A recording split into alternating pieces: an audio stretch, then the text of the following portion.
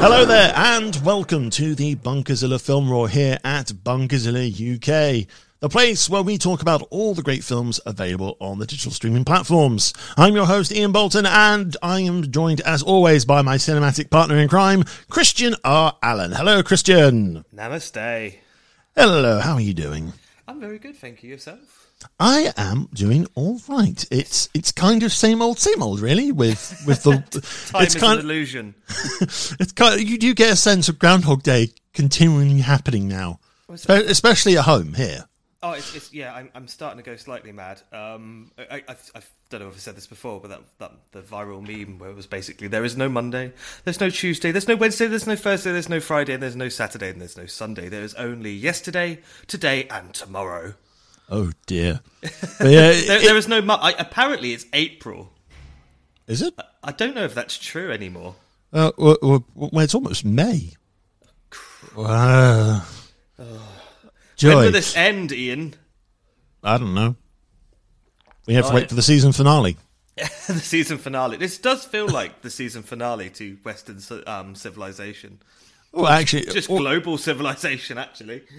Or it just feels like the long wait until you're told you've been picked up for another series. Yay. Yay. But we're not talking about TV. We're talking about films. Amateur mistake from us. Yes, before we go off onto random tangents about TV, wrestling and all that jazz, we are here to talk about films. And But the thing is, TV is better than film. Now. You get more of it. Bang for your buck. This is partially true. But then I would like to think the films that we are watching, most of them more recent releases, are still pretty good. It's just, unfortunately, we can't see them on a giant screen at the moment. That's true. I don't know, my TV's pretty... my television is the biggest television I've ever owned in my life. My dream as a child was having my own little cinema room, and it's just having this like flat screen 40-inch television is the closest I've ever gotten to that, so I'm quite content. I'd like to dream a little bit bigger, darling. What 50-inch television? No, ideally, I think the most I can go up to is probably 60 or 75. Are you aware that we're comparing inches? Well, this has got awfully wrong in the wrong direction. Yes, your screen is flatter, Ian. Ooh, see the bezel. I can't see where the edges are. Well, I mean, certainly mine is smaller, but it's got higher resolution. I don't know where I'm going with this, to be honest. And it's got wonderful smart features like auto turn off. All right, you're disgusting. We need to stop this conversation immediately.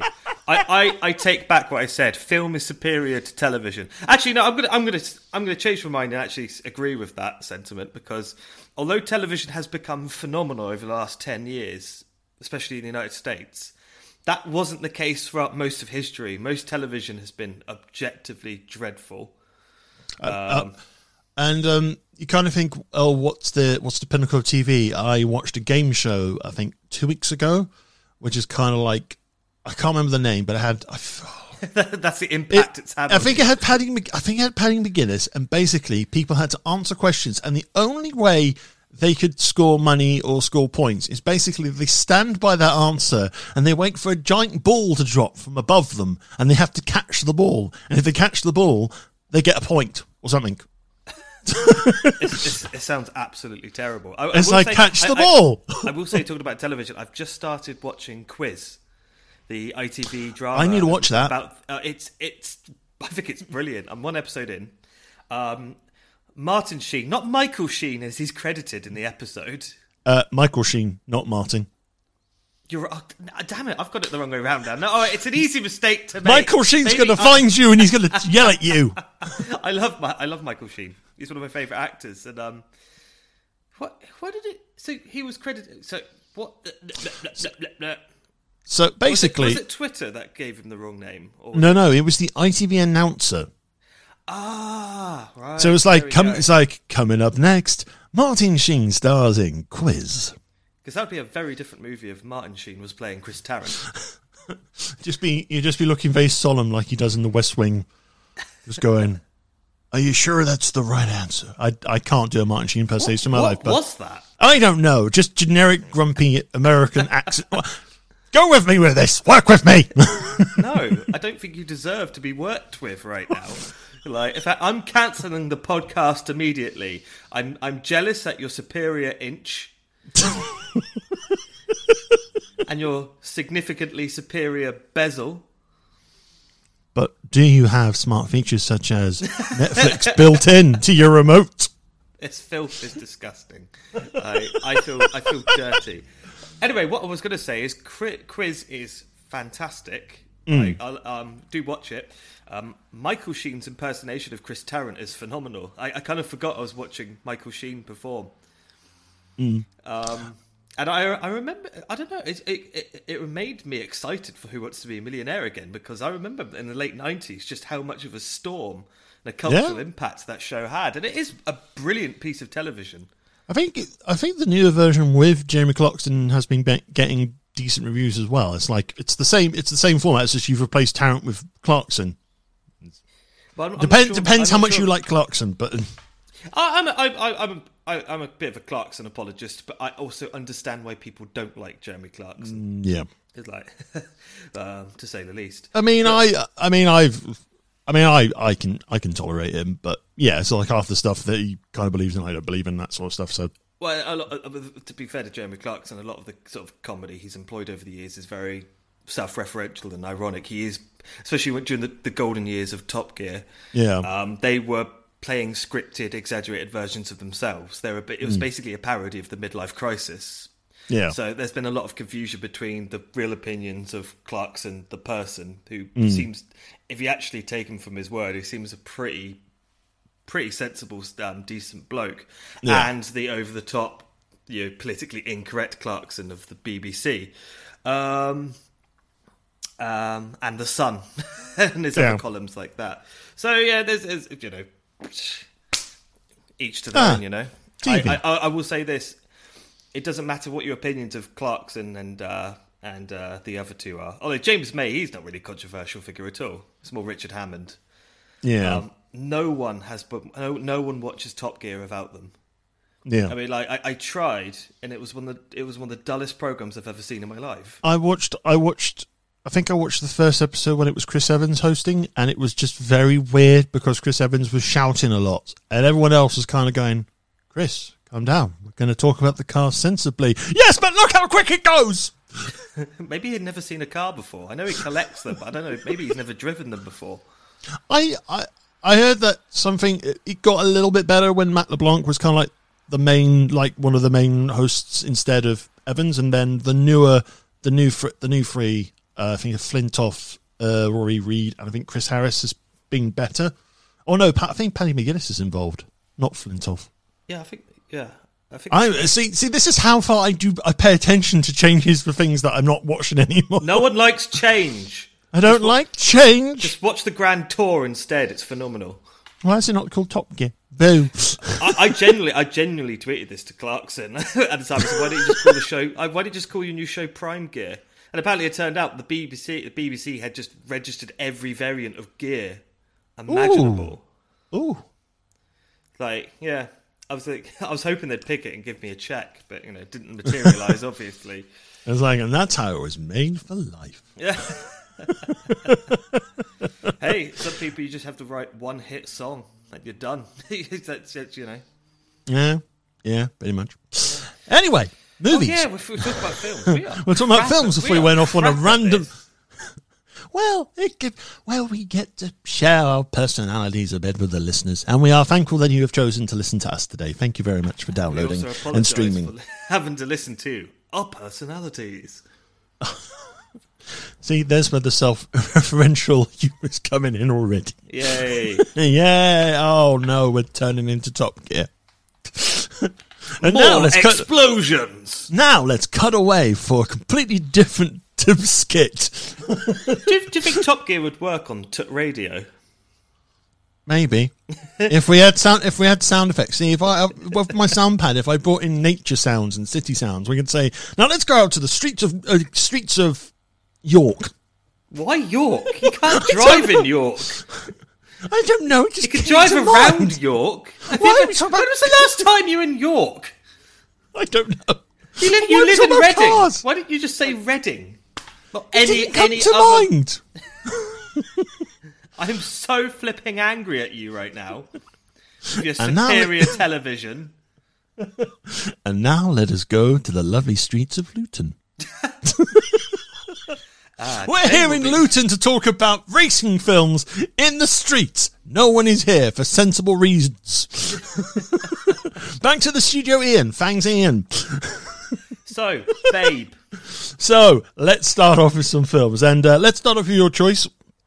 And this is the 1995 family film Babe. Christian, tell us about Babe. Babe is a story of a little pig called Babe, who was the runt of the litter, and through rather tragic circumstances, well, not tragic for Babe, but for the rest of his kin, survives the abattoir and finds himself basically at a farm being fattened up to be the Christmas dinner. However, something unexpected happens to Babe. He finds himself with a peculiar talent. He is able to herd sheep. And the farmer discovers this and has a little crazy notion. I'm going to enter this sheep pig into the big sheepdog competition and see if I can lose all my friends and respect of my peers by demonstrating how crazy I've become by using a pig instead of a sheepdog. When I first came to the boss's farm, it was a whole new world to me. Everyone here seemed to know their place. The boss and his wife, the sheepdogs, the sheep, and all the other animals. Well, almost. We've got to do something about that duck. Now I just have to figure out where I fit in. And hilarity ensues. Hilarity ensues, yes. Did you watch this when you were younger? I loved this film when I was a kid. I think I must have worn the videotape down to the point where it was practically see-through. I watched this. I think I saw it at the cinema. I can't remember. I would have been 6 or 7. I would have been about 7 when this came out. I definitely didn't see Babe at the cinema, but I remember always kind of watching bits and pieces of it on something like Sky. Yes. And I think I did watch it entirely on Sky one time. It's just, I think it's just, I remember it always being like a film, like if it was very quiet and stuff and there was nothing else on and Babe, and you just saw a little bit of Babe, just like, oh, okay, it's like, I know where it is. It's like it's a short film. It is actually quite a short film. It's 11 to 19 minutes. But yeah, it's one of those films where you can just sort of jump in, because I think that's how I first started watching Babe, was kind of coming in at random bits, because it has a very unique sort of cue card I narration. I'm not entirely sure, because obviously it's an adaptation of a Dick King Smith book called The Sheep Pig. And it feels like the film is chaptered in a similar manner to the book. I mean, the cue cards are quite adorable, with the little mice screeching the names of the chapters, and it did make it quite a breeze to what I felt like I just pause it, and make myself a cup of tea and sit back in, because I watched it over a couple of days just to find time, and I don't know if it was nostalgia, but I definitely I don't think it is nostalgia, because there are elements of the film that haven't aged particularly well in terms of the production. Just the animals talk, and it's a combination of real animals and Jim Henson animatronics. Sorry, not animatronics, puppetry. And for the most part, I would say as a kid, it seemed flawless, and I remember being amazed by how have they made those animals talk, because it's the mouths move quite naturally for the dialogue. Yeah, it syncs up. It actually does a lot better. It does a better job of talking animals than the recent Lion King remake. It's like the animals have a personality. Yeah, the animals have a personality. You immediately understand each of these characters, and they are characters. They're more than just caricatures of their particular species, although that plays an important part of the story, especially the fact that the conformity and expectations of your role was very much a theme of the story, and how to break out of that. And as represented by Babe, who should be just there. He serves one purpose, as I mentioned, to be fattened up and eaten. Which is interesting the way it deals with the harsh realities of animal husbandry, in a kind of, from the perspective of the animals, they almost have a sort of mythologized perspective on it.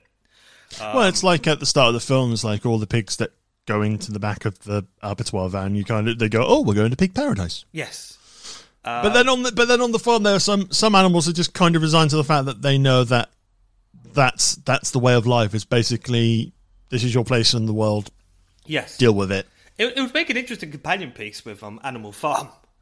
But it's a lot more. It's less depressing than that. It's more inspirational. It definitely feels like this has the that old American anyone can be president mentality. You know, anyone can be a sheepdog. And there is as I was saying. In hindsight, watching this as an adult, I could definitely tell when they're not animals anymore. And it's quite obvious that it's CGI is being used to manipulate the animals' mouths, and it is a little bit not as authentic as I thought as a 7-8-year-old. However, it's still better than The Lion King, which is shocking when you think about the amount of money and resources thrown at that film compared to something 30 years ago made with just actual animals and puppets.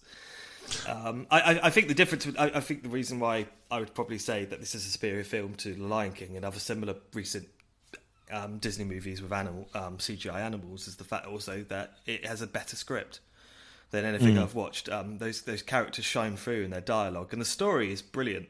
I think it's genuinely.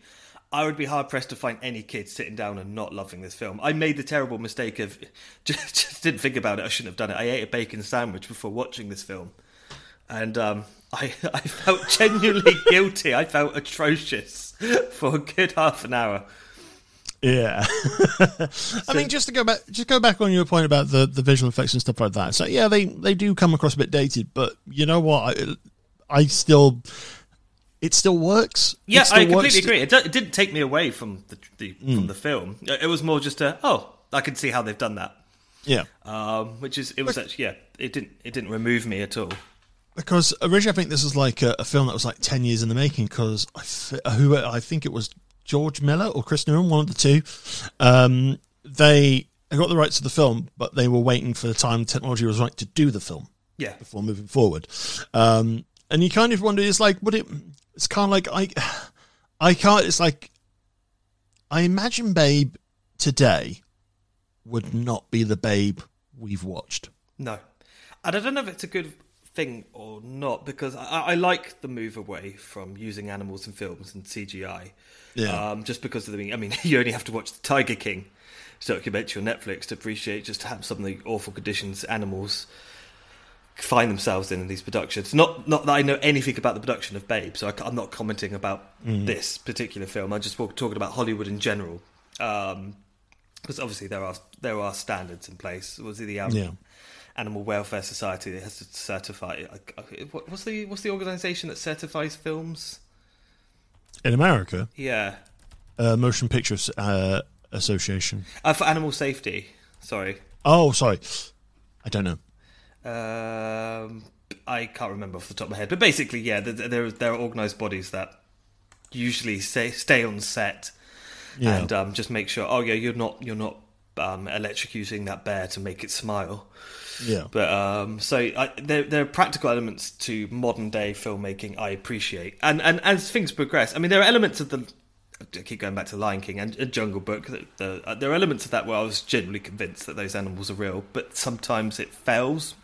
And you can tell, it's CGI.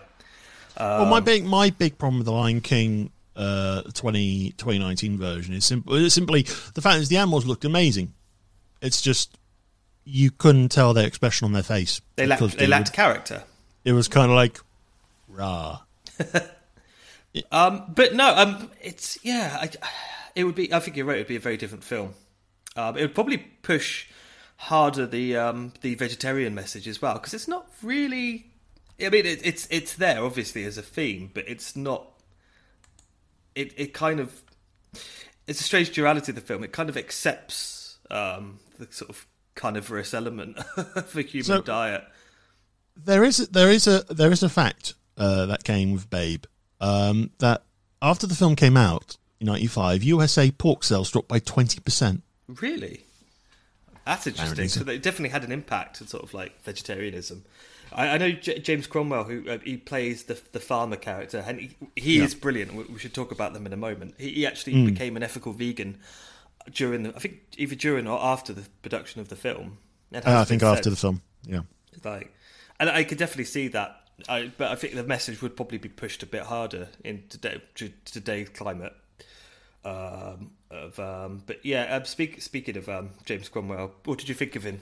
Because he is obviously his wife character. She has a bit of sort of comic relief, and as does his family members, just especially during the Christmas scene.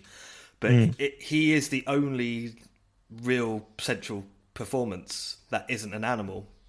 Yeah, I think Cromwell's superb in this. Yes, I think he's he doesn't have a lot to do, but he does a lot with it in very subtle ways. He sort of judges the scenes, and "That'll do, pig" is just such an iconic line. I've realised I've been quoting that for 20 years.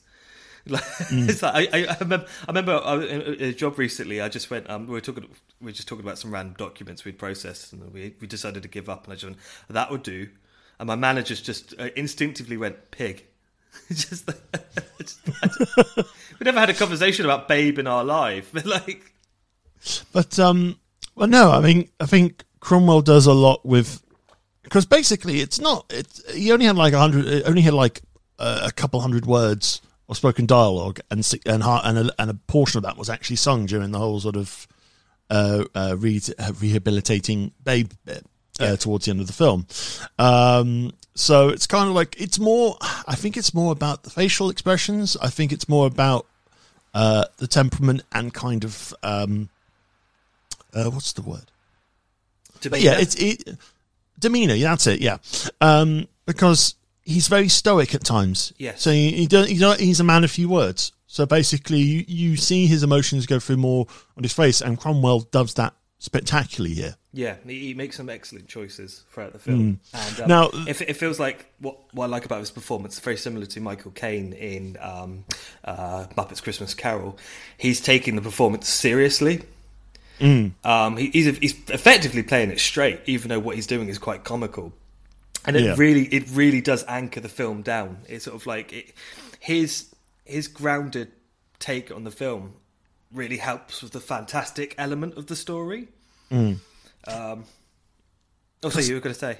Because no, I'll touch on something about James Cromwell in a second about the film. But I just had this horrible thought that if the film was made today, you would probably take a page out of Peter Rabbit's book and cast some sort of straight actor, but straight-faced actor, but they'll be playing it completely for comedic effects. It's like Dominic Gleeson in Peter Rabbit. It's like you see him being so serious in things. And that makes me worried. That worries me, because basically that's kind of like the norm in most of these sort of family films now. It's like you're gonna have some attitude, you're gonna have tune, you're gonna have music from the time and stuff like that. Whereas you look at Babe didn't really have any of that. No, there's a real sincerity in Babe. Yeah, it's not sickly. It's not sickly sweet. Not at all. It's good-hearted. And it takes the subject matter seriously, and I think you're right. I mean, I don't know why we're getting worried about a hypothetical remake that's not actually happening. No, it's more of the state of. I agree. I mean, that those films like Hop and Peter Rabbit, I find them obnoxious, and I don't think they have much value to them, to be honest. And I think this film is superior. And I'm not just saying that because films were better back in my day. There were pretty terrible children's films in the 90s as well. Oh yeah, there were. And there's some very there definitely were. There's some very good ones in this day and age as well. It's just in terms of modern trends, I think you're right. These kind of human animal stories are devolving into pretty infantile affairs. They're just not treating their audience, i.e. children, with much respect. That's how I feel.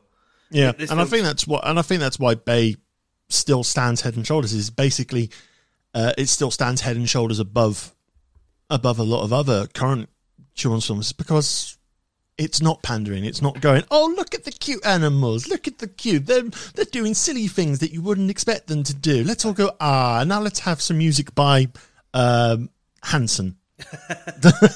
with Umbop Yep. or something like that. Yeah, but no.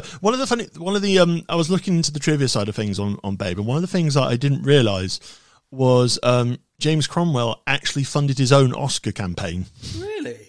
Yeah. So basically, he didn't win, did he? He was nominated. He was nominated. Can't remember who he lost out to on that year. It was a pretty big year. It was a pretty sort of competitive year as well. I mean, most of the best actor ones tend to be honest. Yeah.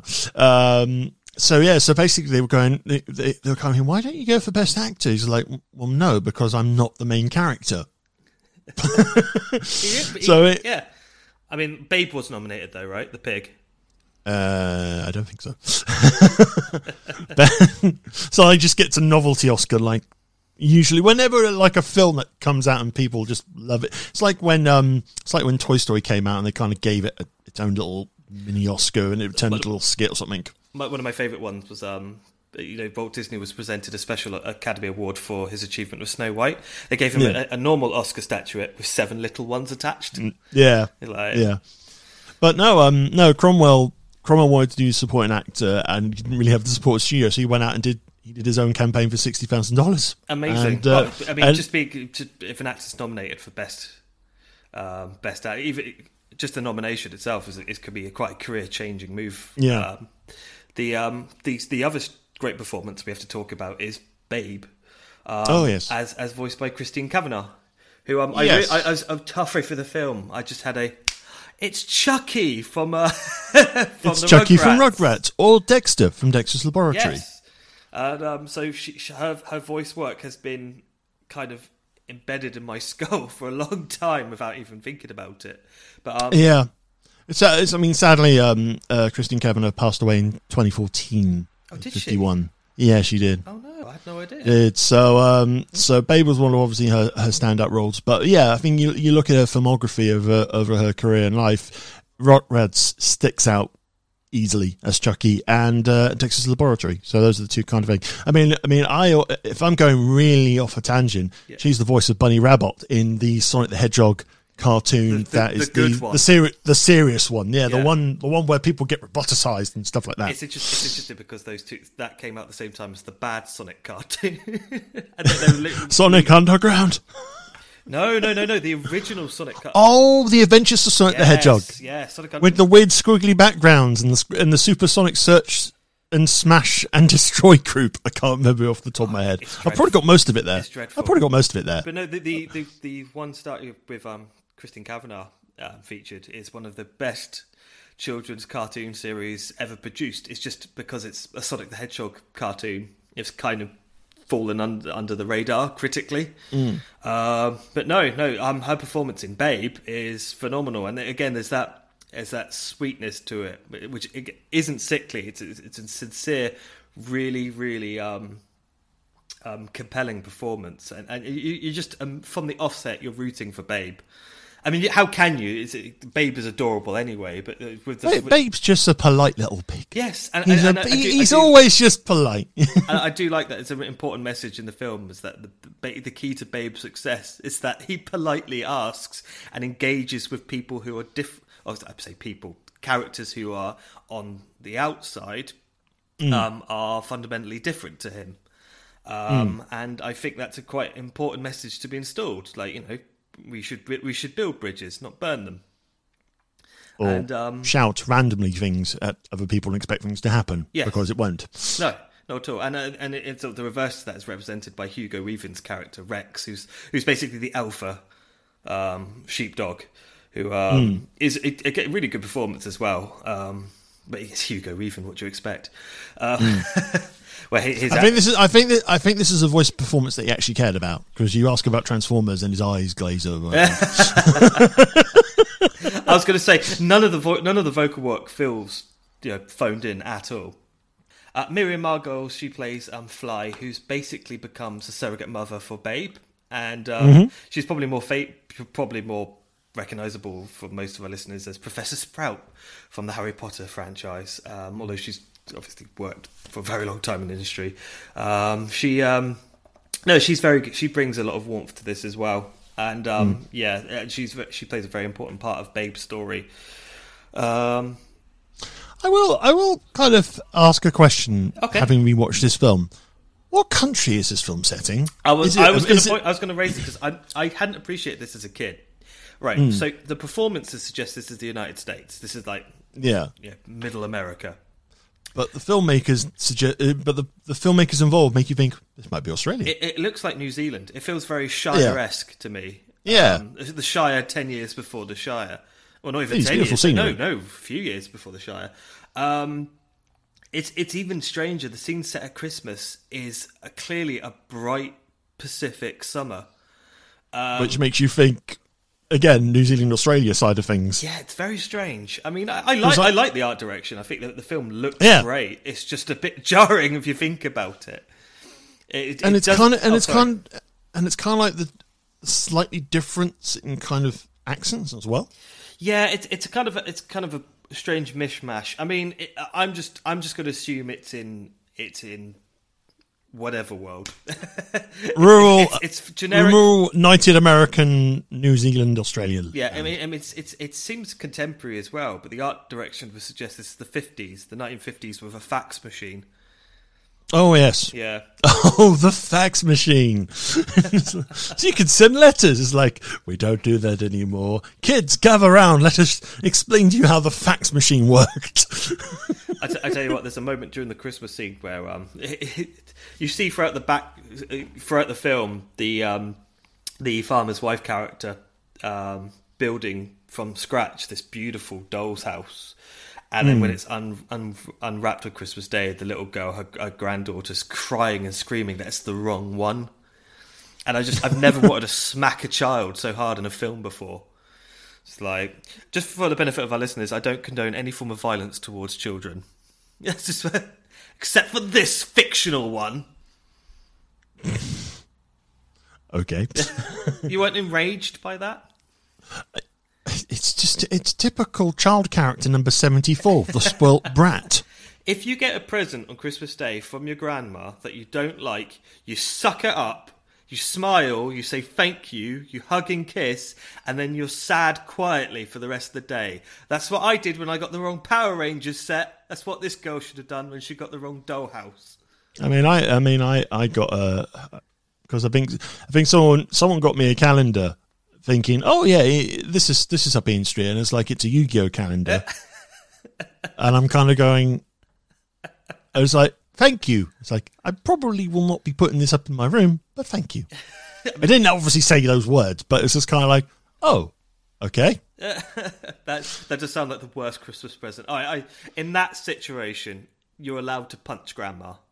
Just Don't punch your relatives. Don't punch grandma, but challenge her to a game of Yu-Gi-Oh with her soul on the line in the shadow dimension. But I'm going to play the card of Thoughtful Gift and turn it sideways. That gives me a 50+ attack every time you talk about that gift. Is there anything else we want to talk about this film? No, I think in summary, Babe still stands out quite nicely today. It's still head and shoulders above a lot of current children's and family films. I mean, like we discussed earlier, there are still good family films out there at the moment from new filmmakers and all that. But the growing trend is either it's a pop cultural reference smorgasbord of shit. You mean a Shrek clone? Yes. And basically it's kind of, look how edgy we're being. Look how edgy we are. Look, it's Russell Brand as a character. Look how edgy we are. Is that No, I just, because I... If Russell Brand's in it. When Russell Brand was popular in America, there was always a side role that he would just turn up and play. It's like in Hop, or it's like... And it's like when someone becomes flavour of the month, they just turn up in everything. Yeah. It's like it's the same with Jack Whitehall at the moment. It's like he's like Queen's Corky. He's going to be in Jungle Cruise. It's like that's how silly films, family films themselves can get, because it's like, oh, we're doing it because adults are going to watch this as well, and they're going to get the humour. No, adults will go to sleep. I know this from my experiences growing up and going to the cinema, because half the time I'm the one awake, and the parent who has come along with me is having a nice nap. Yep. Yeah, that's true. I mean, the only place you can really, I mean, some of the good ones, recent times that spring to mind would be the Lego movies. Lego movies. I do love the Batman Lego movie. It's the only film I've watched where I thought, this is too funny. I need a break from laughing. And basically anything Pixar, most of Pixar's output is even a less than great Pixar movie tends to, at least there's been some thought, put into this. I mean, on the other end of the spectrum, I mean, I watched over Christmas last year Playing with Fire, which is the John Cena kids film. It looked abysmal. Was it abysmal? It was short. That was nice. Oh, that's good. But then it's like, but it also had a Key from Key and Peele as well as like his best, as John Cena's best bud in the world, which was quite funny. But the weirdest thing is, like, again, like I talk about people trying to cram in as much referential stuff. It's like, apparently they're fans of BTS. Wow. Okay. and then end credits. Everyone dances to a BTS song. I love films that have been written on a whiteboard. Just going off slightly on a tangent, one of the things I've enjoyed watching on YouTube lately is Screen Rant's pitch meetings, where basically they are dramatising the pitch for certain films to the film studio and the writer. And I watched one about Ghost Rider, the original one, and it's kind of like, are we going to address the fact that he could have just gone off in the end with his girl and not still be Ghost Rider? No, because sequels. You're right. That is true. It's painfully true. Do you know? Anyway, a recent film that reminds me of Babe, actually, and its approach towards animals interacting with humans, is actually Sonic the Hedgehog. I thought that was, although it's not of the same quality of Babe, it was actually quite oddly sincere and sweet. I thought I was expecting Sonic the Hedgehog to be the most obnoxious thing.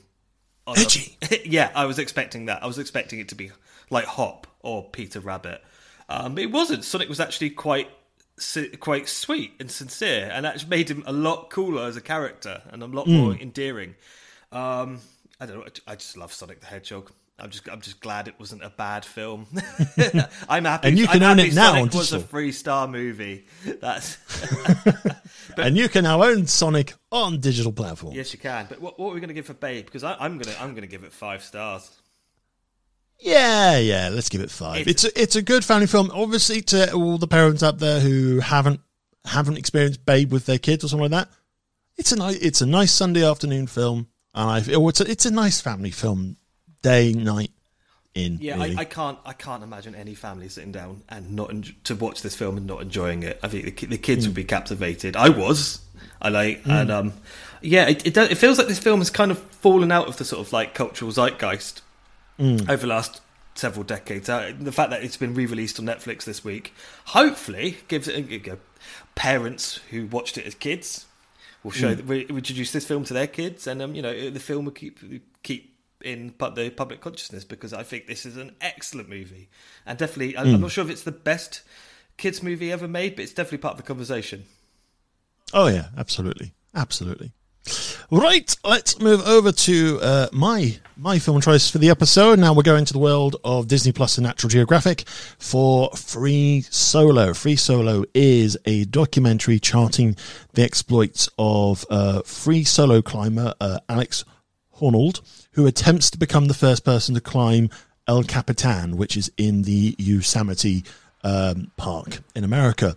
And basically the documentary just charts his career up until this point and documents basically his day-to-day, his kind of training and stuff like that, and basically sort of basically follows him through this audacious attempt. Because basically with free solo climbing, you're climbing a mountain without any ropes, any safety harnesses, so you make a mistake, you are pretty much dead. Does it feel different to be up there without a rope? It's obviously like much higher consequence. People who know a little bit about climbing, they're like, oh, he's totally safe. And then people who really know exactly what he's doing are freaked out. I've thought about El Cap like for years, and every year I'm like, that's really scary. I'll never be content unless I at least put in the effort.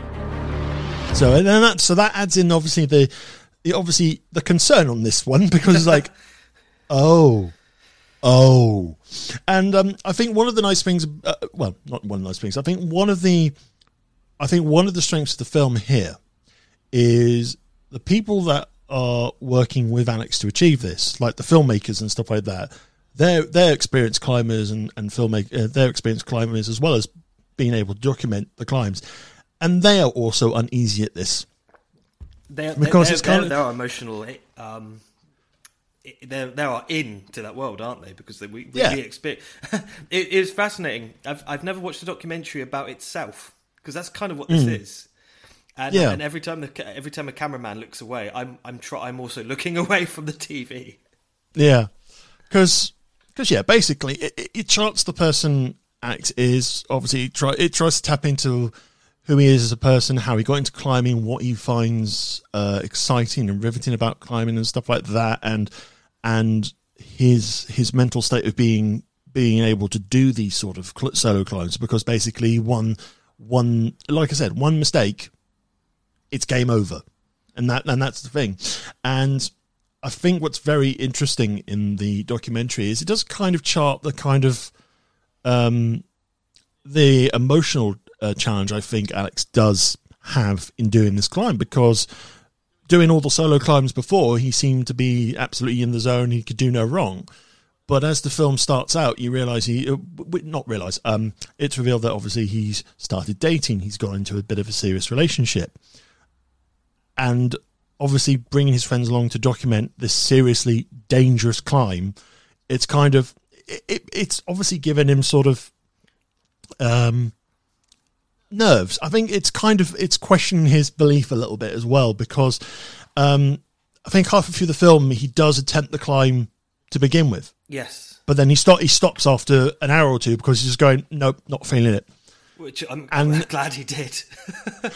because it's kind of like, no, it's like I can't feel it because I don't like people watching me doing this and stuff like that. And it's kind of like, okay, this is interesting. And yeah, it's a fairly A to Z documentary, but the fact is it's very riveting, and I think it was very engaging. It's like it's like an hour and 40 went by very quickly. Well, I mean, this is going to sound pretty obvious, but when it comes to a documentary, what makes it is not just the production itself, but it's the subject matter.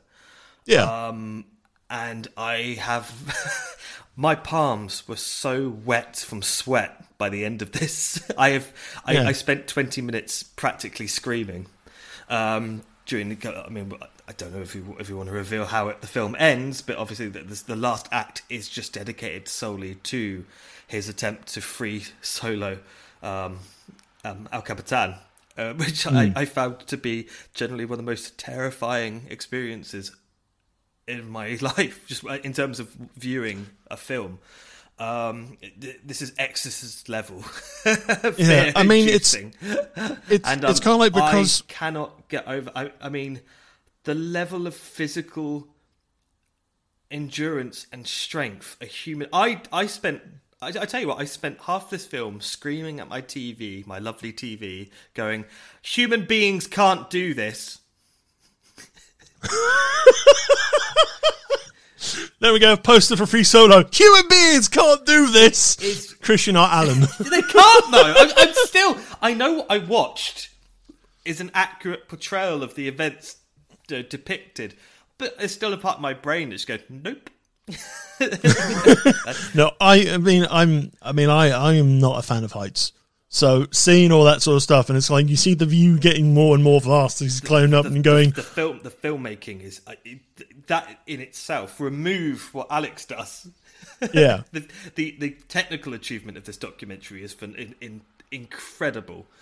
And it's as you say, it's an element of the story. Is that the making of this documentary has an impact, and they're talking about the fact that if one of these filmmakers makes a mistake, that they dislodge a rock, they distract him in any way, because they're using drones and they're climbing themselves with rope, sort of parallel to his journey. With all this camera equipment, they could kill him. Yeah, and watching the struggle, it's Jimmy Chin, one of the co-directors, because he directed this with his wife Elizabeth Vassalhay. I think that's how you pronounce the surname. Apologies if I've botched that. I found his story just as compelling as Alex, and Alex's partner. I can't remember her name off the top of my head because it's his first serious relationship. She's quite an interesting character as well, because she's clearly very. You can tell that she wants to support him in this endeavour, and it's how they met. It's actually through a book signing of one of his biographies. And so you can see the strain this lifestyle's put on her, because she wants to support her partner in this endeavour, but you know this is killing her emotionally. Yeah, and that's generally quite heartbreaking. Because it's kind of like, because the way the third act goes is basically she goes away because she can't be there because she knows she can't cope with it. But also it's kind of like, well, it's kind of like. I'm trying to think the best comparison thing. It's kind of like if someone you knew or someone you loved was going into like a life or death operation for hours and hours, and you wouldn't know anything until it's all said and done. It almost feels like she's going through the mourning process during a lot of those scenes. I think that's a good analogy. And I mean, the interesting thing, Alex himself, and the film talks about this. So this isn't. I'm not being disparaging at all. It's no, not at all. His mother says that he's likely to have Asperger's syndrome or Asperger's, as the Americans say. And there's definitely you can see this character. And there's a moment in the film where he has an MRI scan, and it basically shows that his brain doesn't really react to stimulus the same way the average person does. And so you can tell he changes. He goes from almost emotionally muted to like high response by going on these climbs. And it seems like the strange thing I've tried to understand whilst watching this documentary is that when he does these climbs, he's not thinking to himself, I could die. I have to keep going to survive. Yeah. When he's doing these climbs, he's thinking, I'm having such a lovely time. It's like this is what makes me feel alive. Yeah. And it's captivating, but it's a mentality I could never understand. No. And it's what makes this documentary brilliant. It's all these characters that surround his story and really help us connect to it.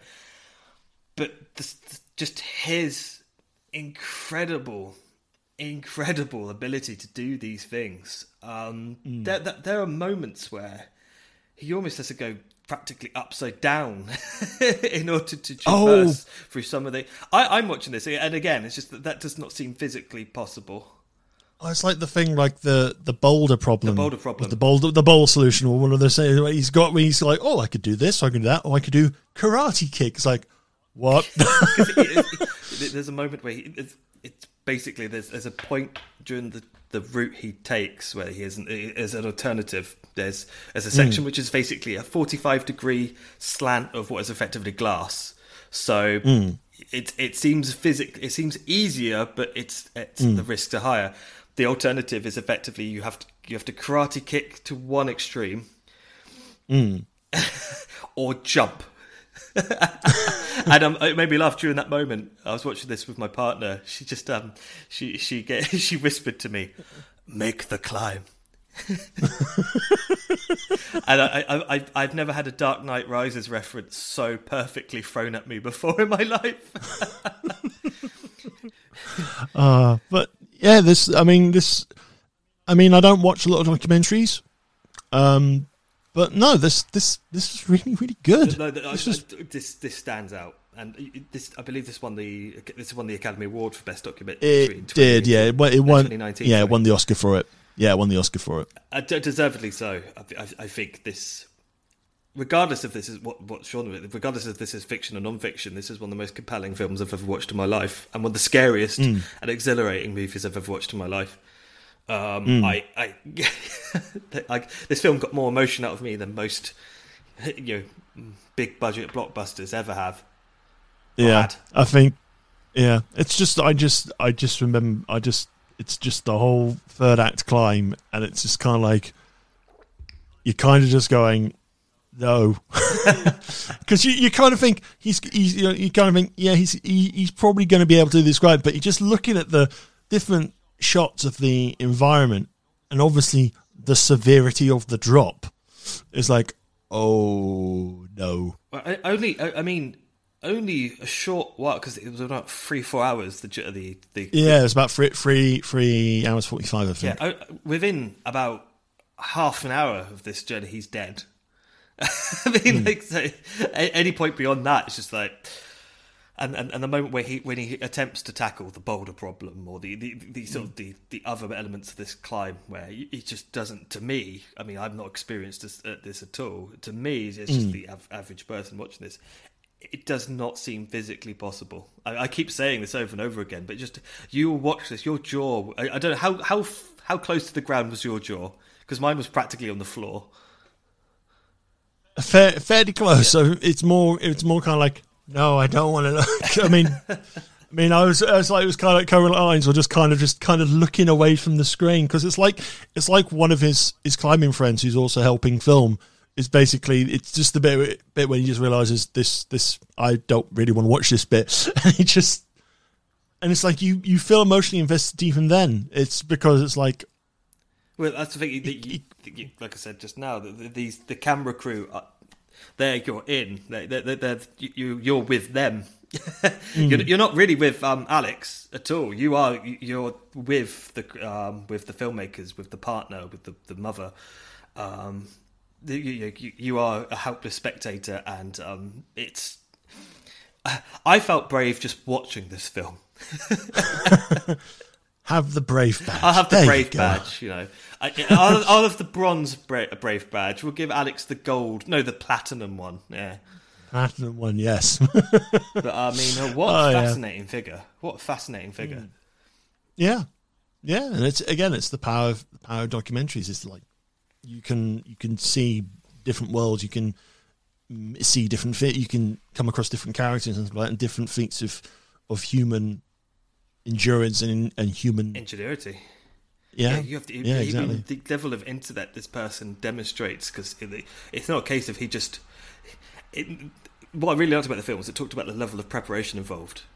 I mean, aside from the physical regime this person has to live, I mean, his strength is incredible. Watching him do those press ups was like, I've never seen that from like people in the gym.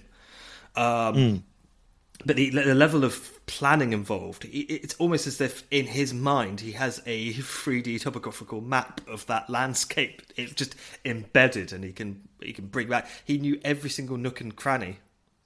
That's because they demonstrate in the film. They do numerous normal climbs, just to kind of get lay of the land. And even when they were normally climbing, and someone would just make an odd mistake, and they've still got they're still attached to the rope, and it's like, oh, okay. It's like, I think there's one bit where someone is sort of trying to climb up, and they go, oh, and they just suddenly drop, and it's like, ah. Right. So let's get to a star rating for this. I'm going to give it 5. You want to give it 5? I want to give it 5 as well. Oh. It's a double 5-star episode. That's good to know, because the last couple of films we've been reviewing have been absolutely dire. So that's made up for Coffee and Kareem. Oh, nothing can make up for Coffee and Kareem. That's one of the worst movies I've ever watched in my life.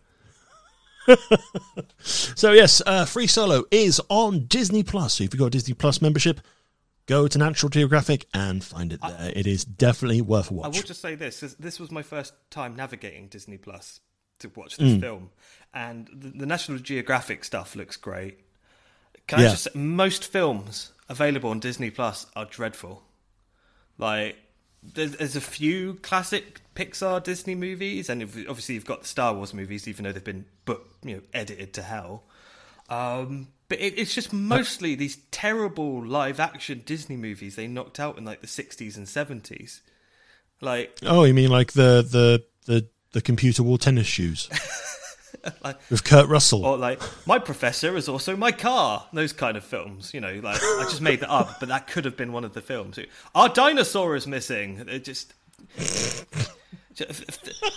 all these films are just like the single line synopsis.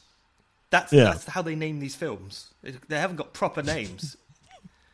Oh, there's that darn cat. That darn cat. There's two versions of it. One from the 70s and one from the 90s. I mean, looking at this dross, I'm amazed that they were able to make Mary Poppins as good as it is, because Mary Poppins is not a sign.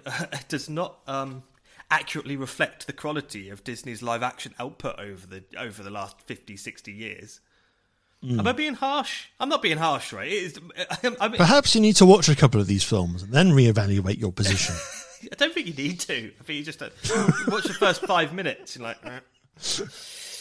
Are you saying there's something wrong with the Herbie films? oh, the Herbie films are bad, man. Then What about Tim Allen as the shaggy dog? I recall Flight of the Navigator being very good, and the Tron movies I've got a soft spot for. But that could just be nostalgia. I don't know. I just think I don't think the Disney Plus is offering. I don't think it's that good, to be honest. I mean, the things I've wanted to watch, they've either been cropped or edited. The Simpsons they've been stretched into widescreen, and a lot of the visual jokes seem to be like completely ruined. I've just Hopefully that is being fixed. That it should be fixed by May. Oh, okay, because I've just bought every season on DVD for like 30 quid. Like, thanks eBay. You remember that? You remember that format? Digital versatile disc. Well, I don't trust Disney with its sort of like attitude towards streaming and archive, and its archive. So I try to, when it comes to Disney products, I actually want like a lot of the classic movies and the Pixar movies. I try to get a decent either Blu-ray or available 4K release. Because I mean, some of the 4K streaming I have watched for things like Mandalorian, it's been pretty good, especially with the Dolby Atmos. I've heard it. I haven't had a chance to watch it. To be honest, I'm kind of a bit Star Warsed out. But you're all about the Marvel. I'm all about the Marvel. The MCU's there, so I'm looking forward to the series that are coming out there. So there's stuff to, if you're an MCU fan, it's definitely worth the money. They are. Obviously, with current climate, they are releasing some of their upcoming stuff straight on to Disney Plus. Artemis Fowl is going to go straight to Disney Plus in June. I was interested until I had a look at the trailer. I hate to be one of these nerdy naysayers, but they've completely removed everything that made the books good. I could be wrong, and we should definitely. We'll definitely review it. Yeah, we'll definitely review it. Because I'm a big fan of the book, so. I mean, for me with Disney Plus, I'm in it for a lot of things like the documentaries. I've been watching The World According to Jeff Goldblum. Is that good? Because I want that to be the best program that's ever made. It's Jeff Goldblum just being Jeff Goldblum around certain things. So I've watched 2 episodes so far. So the first episode was about sneakers, and Jeff Goldblum goes to like conventions about sneakers, and it's kind of like, all these shoes, they're just so wow. And then the second episode is all about ice cream. It's like, now I remember when I had ice cream, I just went, ooh, back to my childhood, back to the 50s, all that sort of stuff. And they see the Ben and Jerry's, the people behind Ben and Jerry's, and they also go to a very interesting ice cream parlor where they're mixing very odd flavors together. So it's like, hey, do you know what this is? This is pig's blood. It was like, we're going to mix this with a little bit of berries. Like, oh, good Lord, no. A friend of mine was in Greece a few years ago, and they kept sending me pictures back of the crazy flavours of ice cream they discovered there. My favourite one was Viagra flavour. I always thought ice cream was soft, but... It guaranteed to keep it's soft on the outside, hard on the inside. This episode is obscene. This is so obscene. I am so sorry I made that joke. I just couldn't resist. What are we watching next week? Well, next week, for me, we're going to Netflix and we're watching Extraction with Chris Hemsworth. Ooh. Brand new action film. Chris Hemsworth plays a mercenary who is tasked on recovering a young boy from India. And all hell breaks loose. It's produced by the Russos as well. Oh, okay. And it looks like a fairly good action thriller. I mean, a lot of the action stuff that goes straight to Netflix, unless they're obviously from world cinema markets like China or Japan or something like that, they don't necessarily come across or look great. But there's something interesting about Extraction, which I'm really interested about. It's out on the. Drum roll, please. It's out on Friday. Monday. It's out on the 24th. On the 24th. So a day before we record. Cool. So. My film is released on Wednesday, the 22nd. It's Netflix exclusive as well. It's an animated family adventure called The Willoughbys. Oh, I noticed. I saw that. It's about a group of kids that have the worst parents, so they decide to find better parents to kind of feel more like a family. So, I mean, this definitely appealed to the younger audiences because Oh, there's yeah. nothing children like more than watching films about parents either abandoning them or being killed. Like, it's true. It's completely true. It's like look at the success of the Harry Potter films. Harry Potter. Babe. Babe, yeah. Orphanage. What am I saying? Orphaned. The theme of being orphaned. There we go. The theme of being orphaned is a hugely successful. Trope Lemony Snicket. In most children's literature. It's about the fantasy of escaping from your parents' clutches, but also it's the security of it being not real, so that you can go back to your parents. Oh, look at Batman, Spider-Man, like even Superman. My planet blew up. Of course, it did. But now you get to be a journalist. Yay! I've always wanted to be a journalist. It's a small price to pay. The destruction of Krypton to become the second best reporter at the Daily Planet. Just wondered if the superheroes had like career day at school. It's like, who are you going to be? I'm going to be the fastest man alive. No, Flash, you're going to be the janitor of the local shop. Is that what the Flash does? No. I'm not familiar with the Flash. I'm just clutching at terrible jobs to my hand in my. And it's like, Bruce Wayne, what would you like to be? Philanthropist, wealthy person, do-gooder, crime fighter. You're going to be Playboy. So yeah, I've picked the Willoughbys. I've picked Extraction. We picked very different movies from one another. But then therein lies the fun of the show. I would like to see, like, in a few months' time, what our average star ratings of the films we individually pick.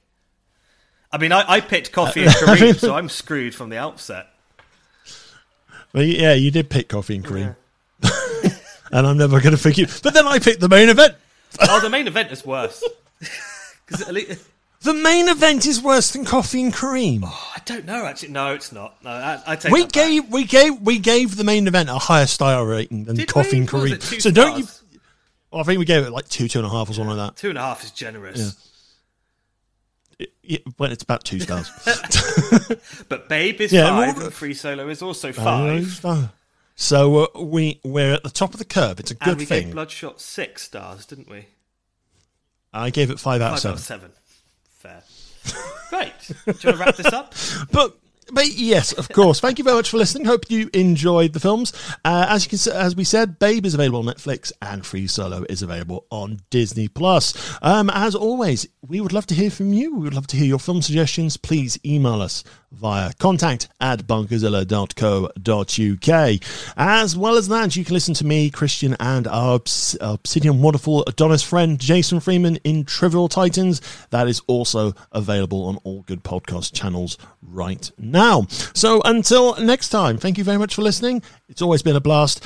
I've been Ian Bolton, and I've been joined by Christian R. Allen. Namaste. Keep it cinematic. Adios. Bye. Bye-bye.